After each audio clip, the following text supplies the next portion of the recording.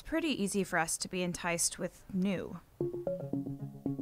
Like a new car, a new home, This is cute. a new job, a new trend, a new look, a new you. Nope. And maybe that's not a bad thing, because our Creator seems to be all about new. Like a new promise, a new command, Hi. new life, new mercies, and even a new year. God not only loves new, but promises to make all things new. And we are invited into this sacred work. In our words, Oh, here. Let me help you with that. our actions, Sure, of course. and our generosity. So I guess the question is, So, what's new with you?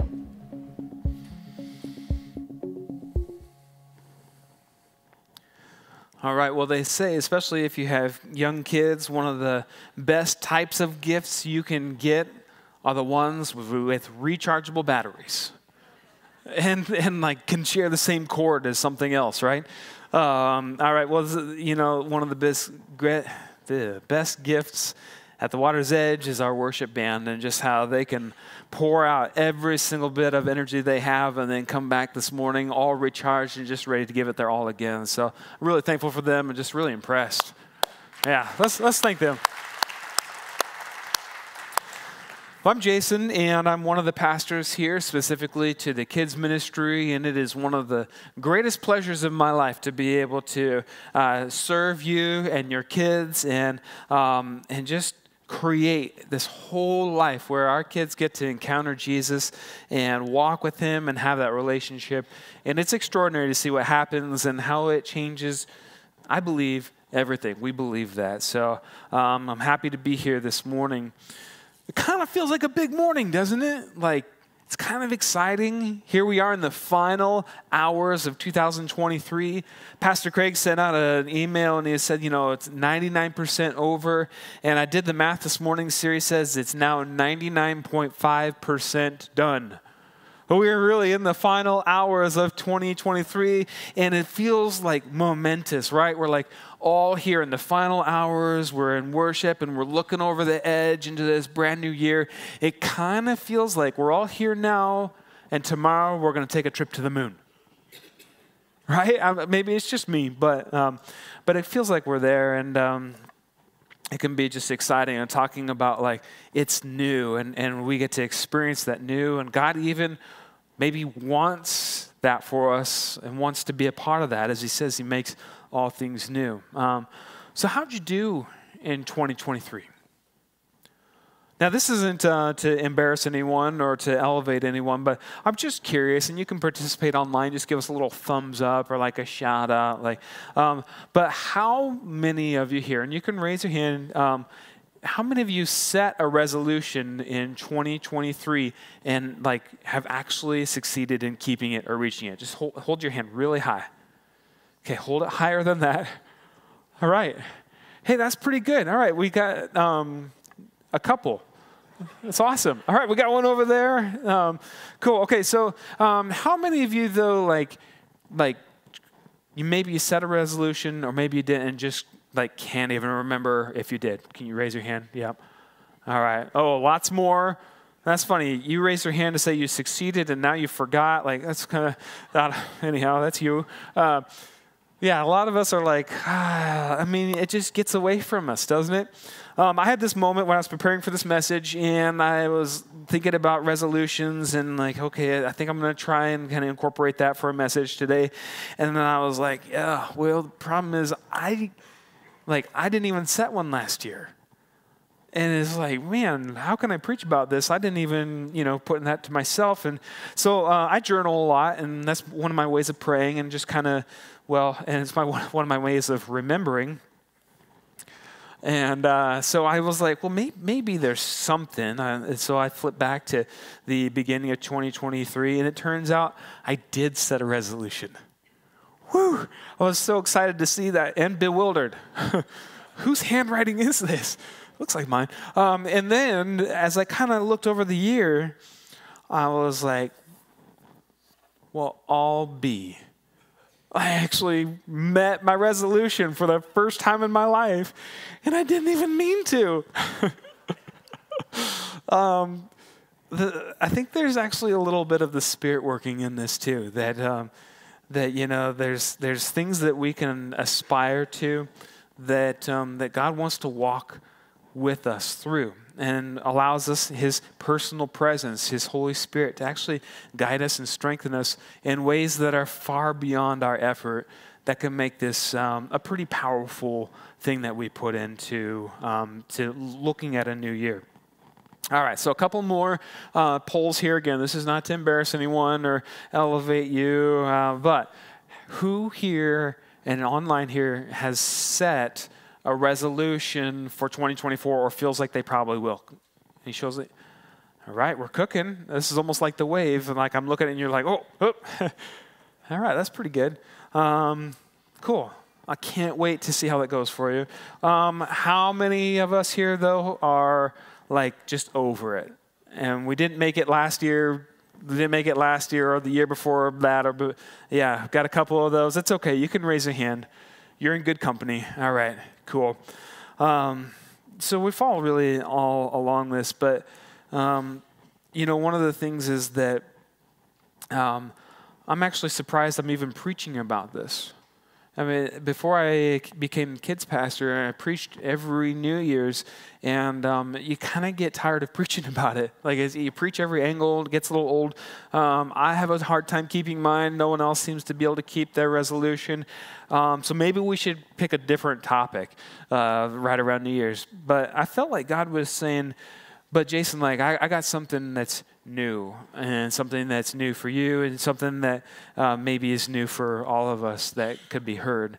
And I think that's like always the best direction to go in, and what God's putting forward. And one of the things I think is true is that I talk with my coach about this a lot. I have a coach that helps me improve and grow in my leadership and my ministry offering, and make me a better staff member as well.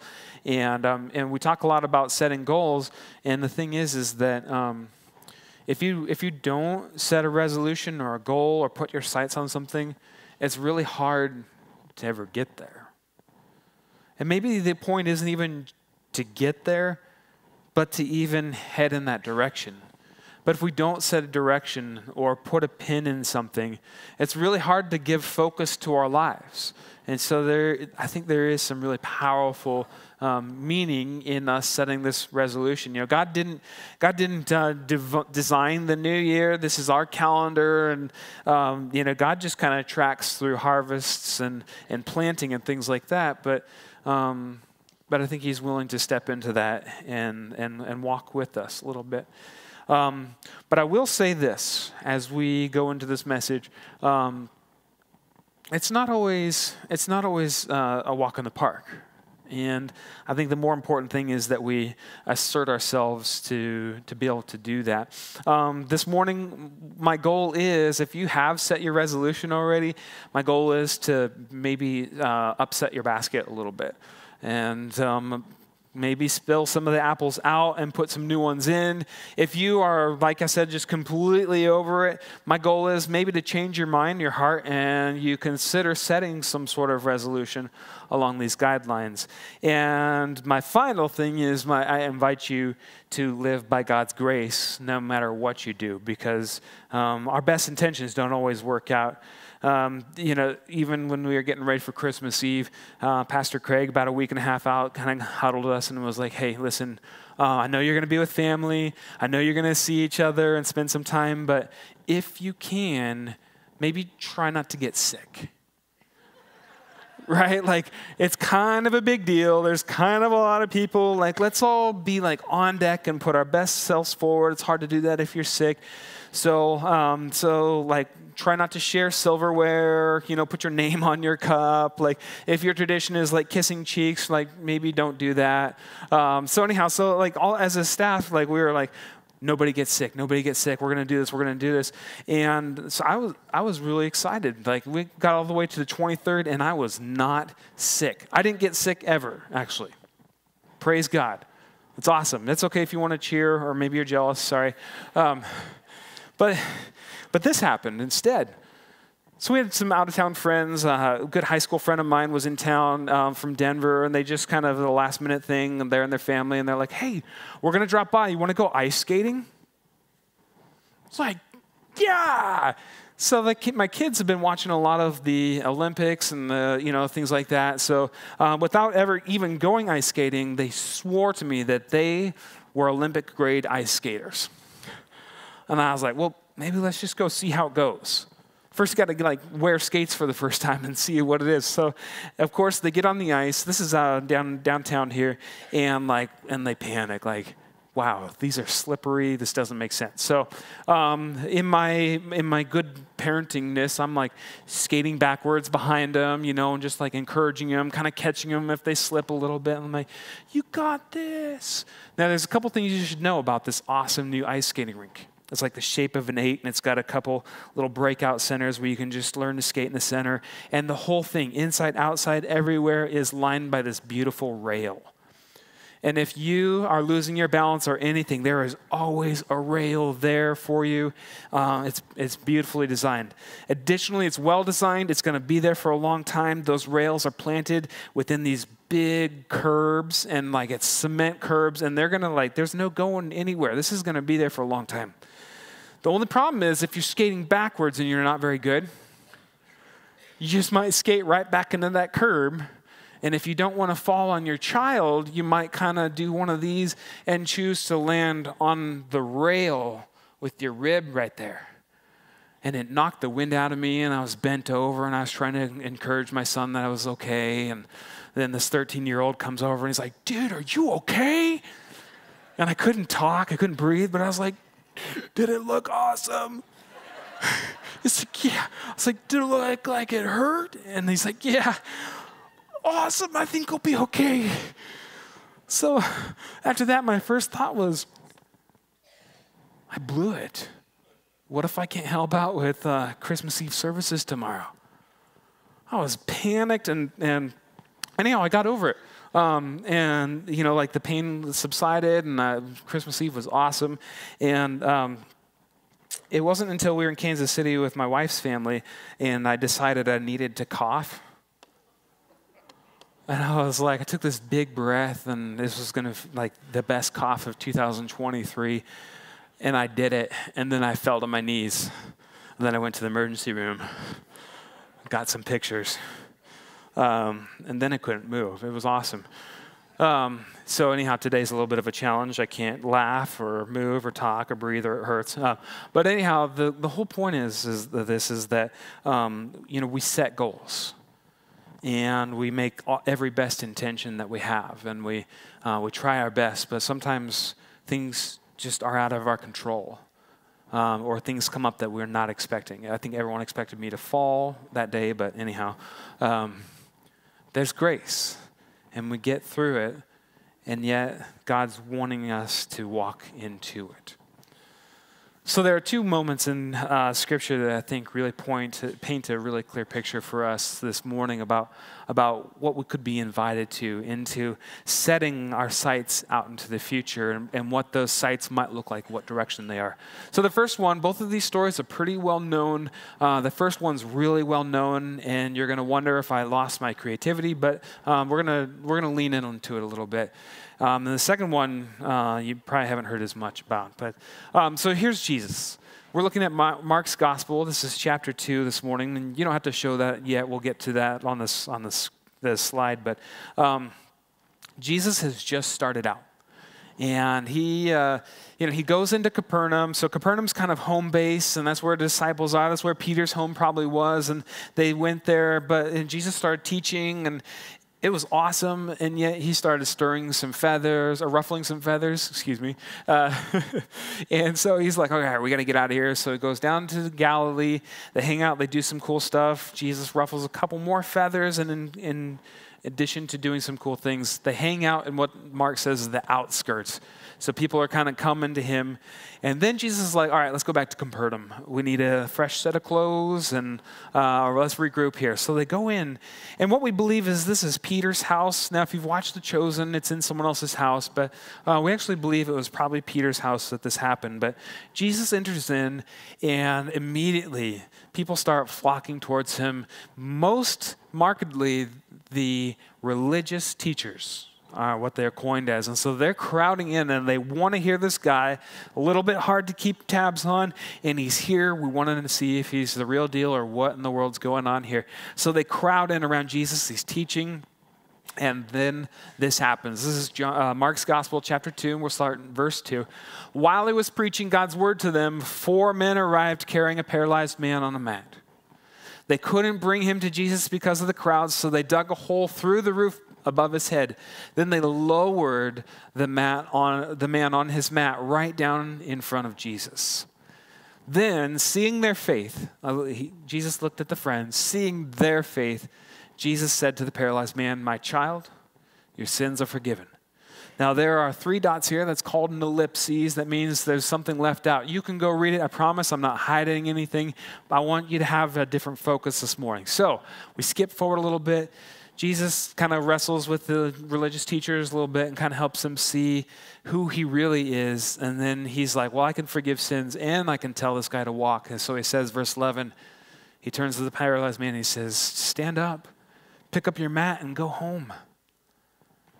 And there was just like awe and amazement. So here's what's going on. There is a really important lesson in there about the tension that's between Jesus and the religious teachers, and like the new gospel that Jesus is bringing and how it contrasts the old and all of that.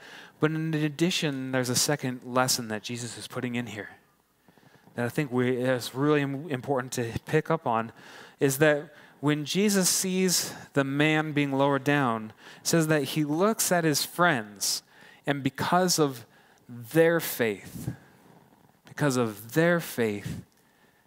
he healed this man and said, your sins are forgiven and you can get up and walk out of here. You're free.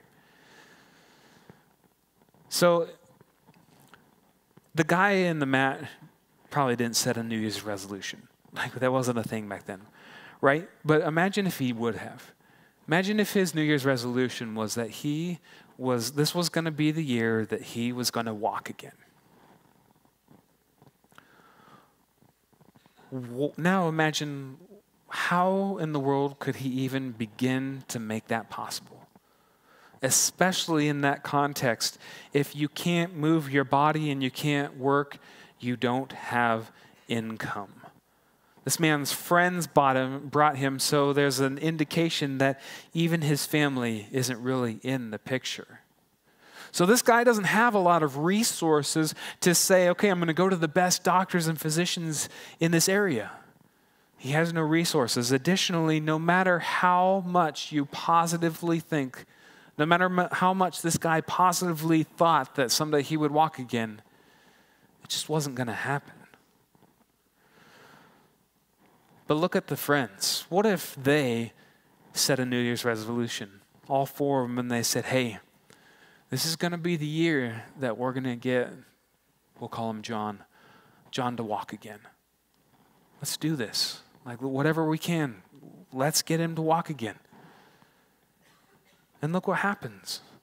There's this chance opportunity that this healer is in town, and they're like, let's go for it. Now, you can tell that there is some actual intention around this. This isn't just like, hey, should we go get a guy who can't walk and, see if Jesus will do it? This took some planning out. This took some forethought, some intentionality, because if you're in your living room, you and some friends, and you hear some commotion that sounds like someone is busting through the top of your roof, what's the first thing that you would do?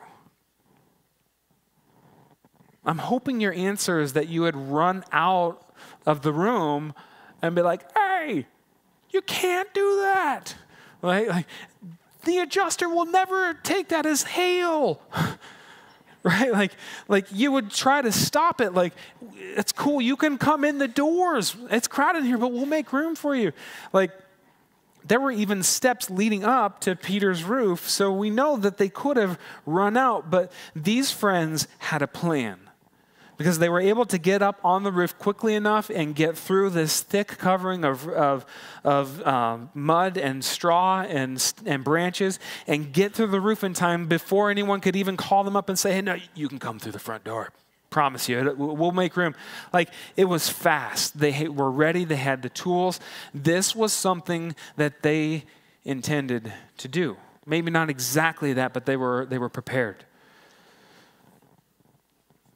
See what happens when a group of people assert themselves to something and when it has nothing to do with themselves. So we'll fast forward a little bit. Second story. Jesus is ending, he's reaching the end of his ministry.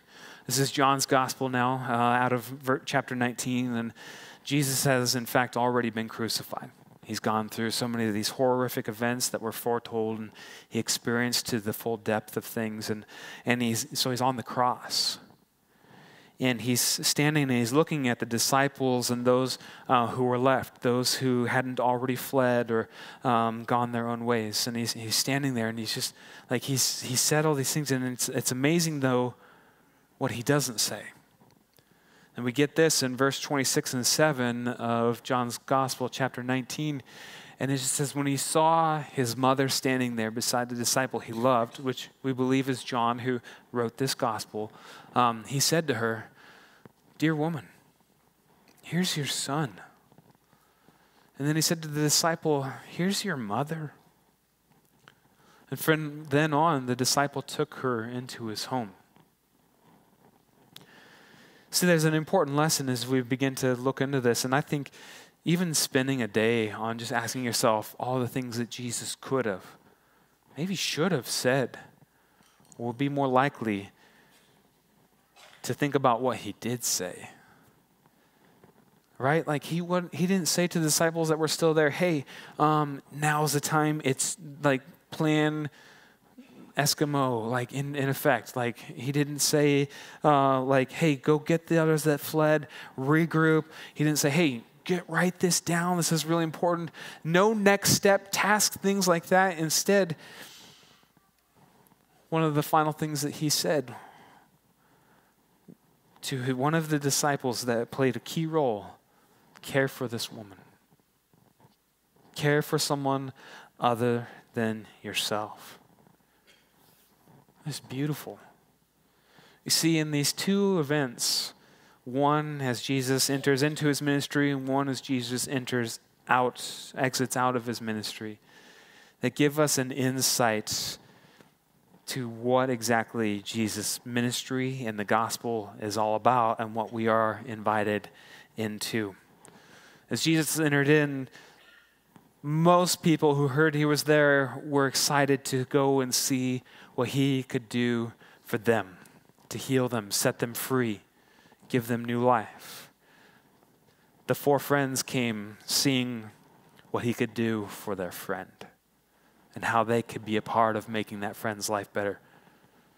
As Jesus is looking down in the final hours of his life, it wasn't about the next thing to do or the first task to accomplish. It was instead about who to love and who to care for.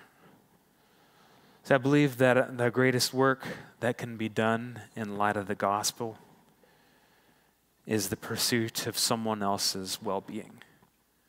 And I think Jesus is trying to imprint this on us, kind of bookending this whole ministry, that the greatest pursuit of the gospel is the pursuit of someone else's well-being.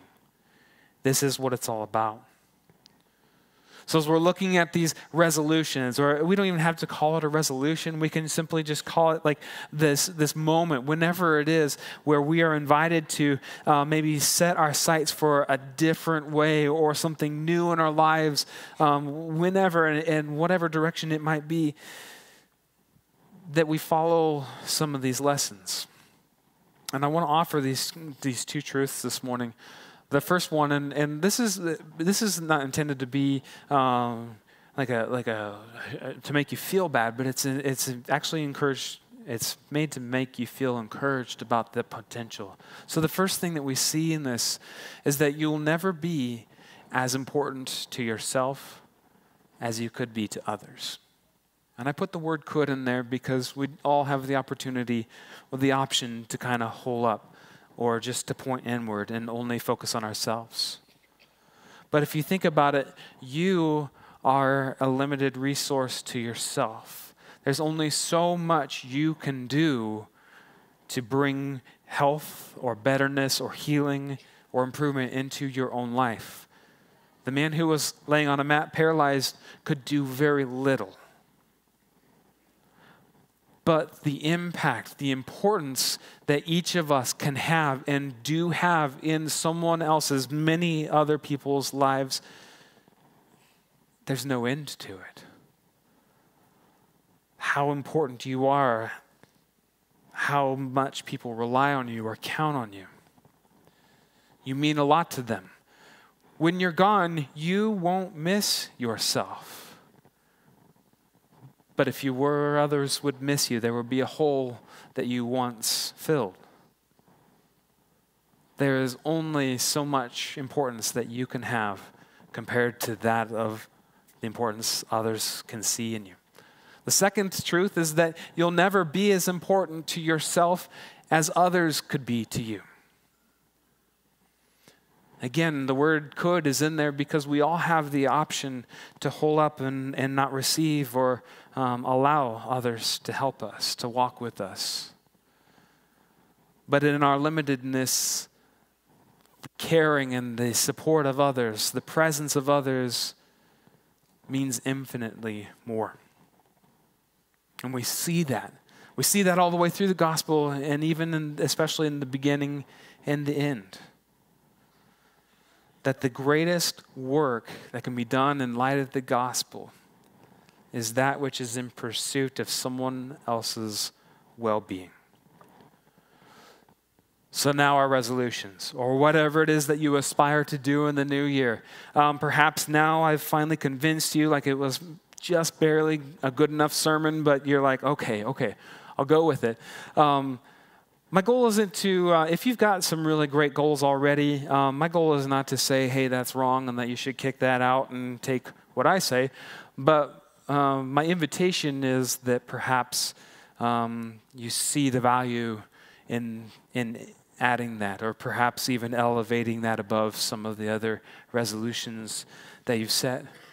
But here's some guidelines for how this might work. How this might work best, how this might actually follow the gospel and the examples that Jesus portrayed and then the lessons that he set within. One is impact.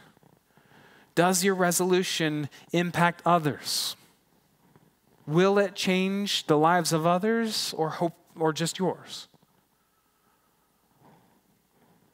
What sort of impact can it make? Now, guide number 2, there's a lot of overlap between these, but I wanted to tease them out because I wanted to put some points in here, is benefit. Who will your resolutions or your goals or where you want to point to in the new year, who's that going to benefit? Probably one of the best ways to figure out what might be fitting in this is to actually ask, what do those around you wish might be able to grow or change in you?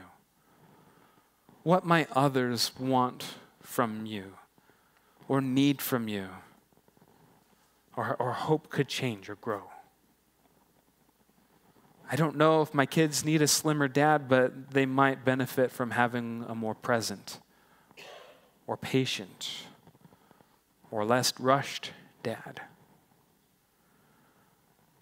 What sort of resolutions, What sort of things can we point towards that might actually benefit and bring impact to those around us, to the well-being of someone else?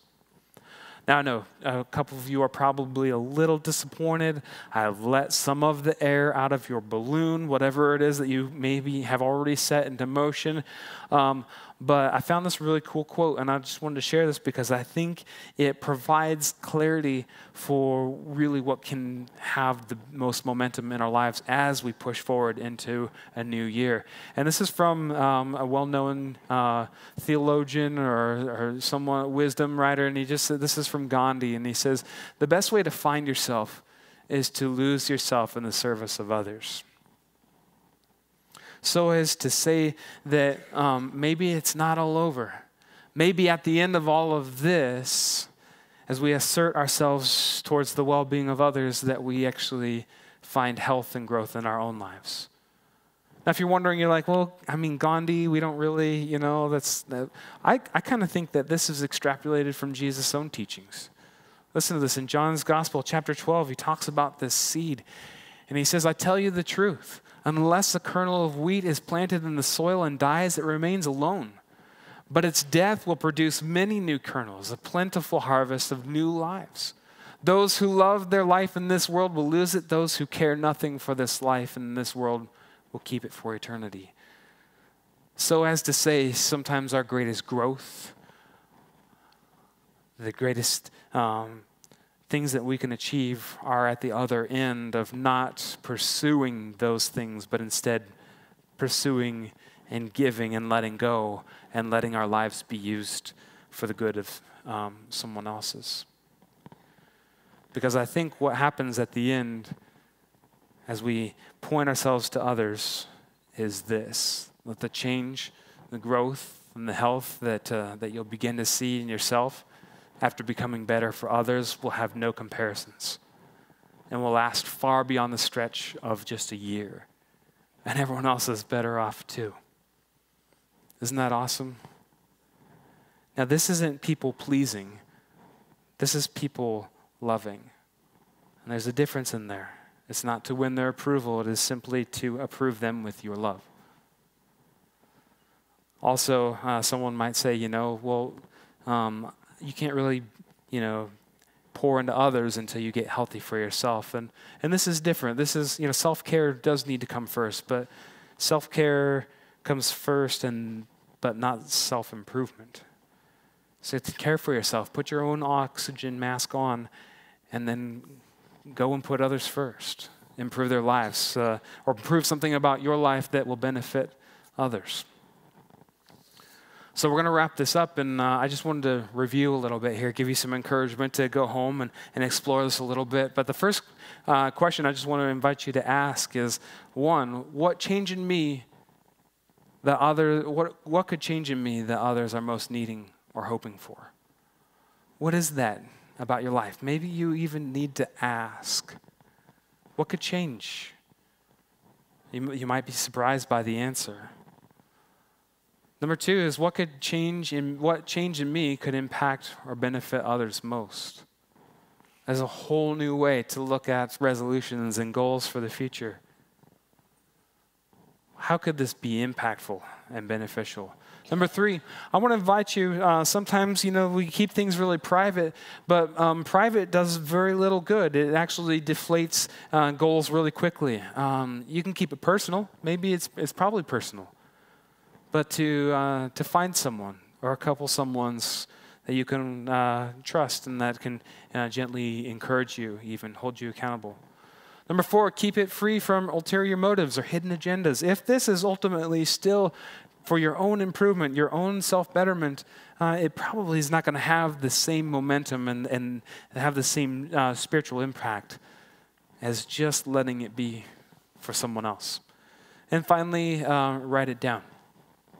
Write it somewhere. Write it in your phone, in your journal, if you think you can find your journal by the end of your year. But to let it be something that you've put down somewhere. Maybe it's on a mirror or somewhere that it's something that it reminds you of. Let's pray. God, we are so grateful for each day that you give us.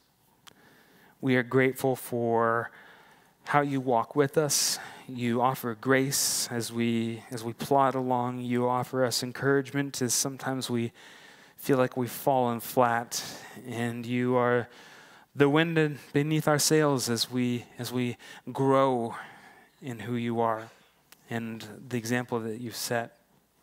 As we look towards this new year, we pray that you will walk with us, that you will give us clarity to see what it is that we might be able to pursue, what in us might change for the greatest benefit of others.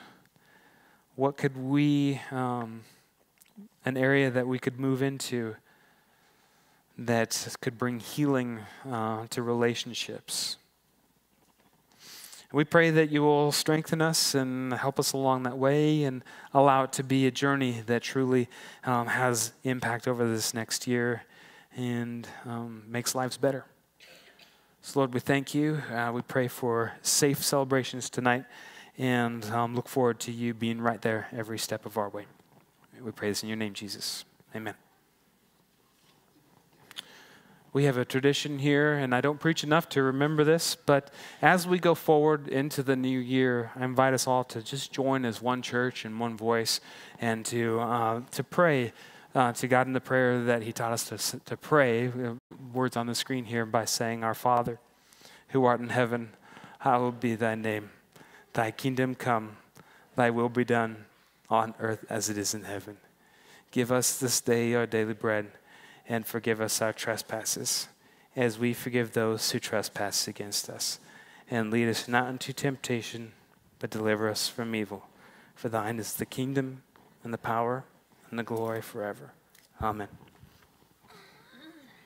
Brothers and sisters, 2023 for many of us has been the best year ever.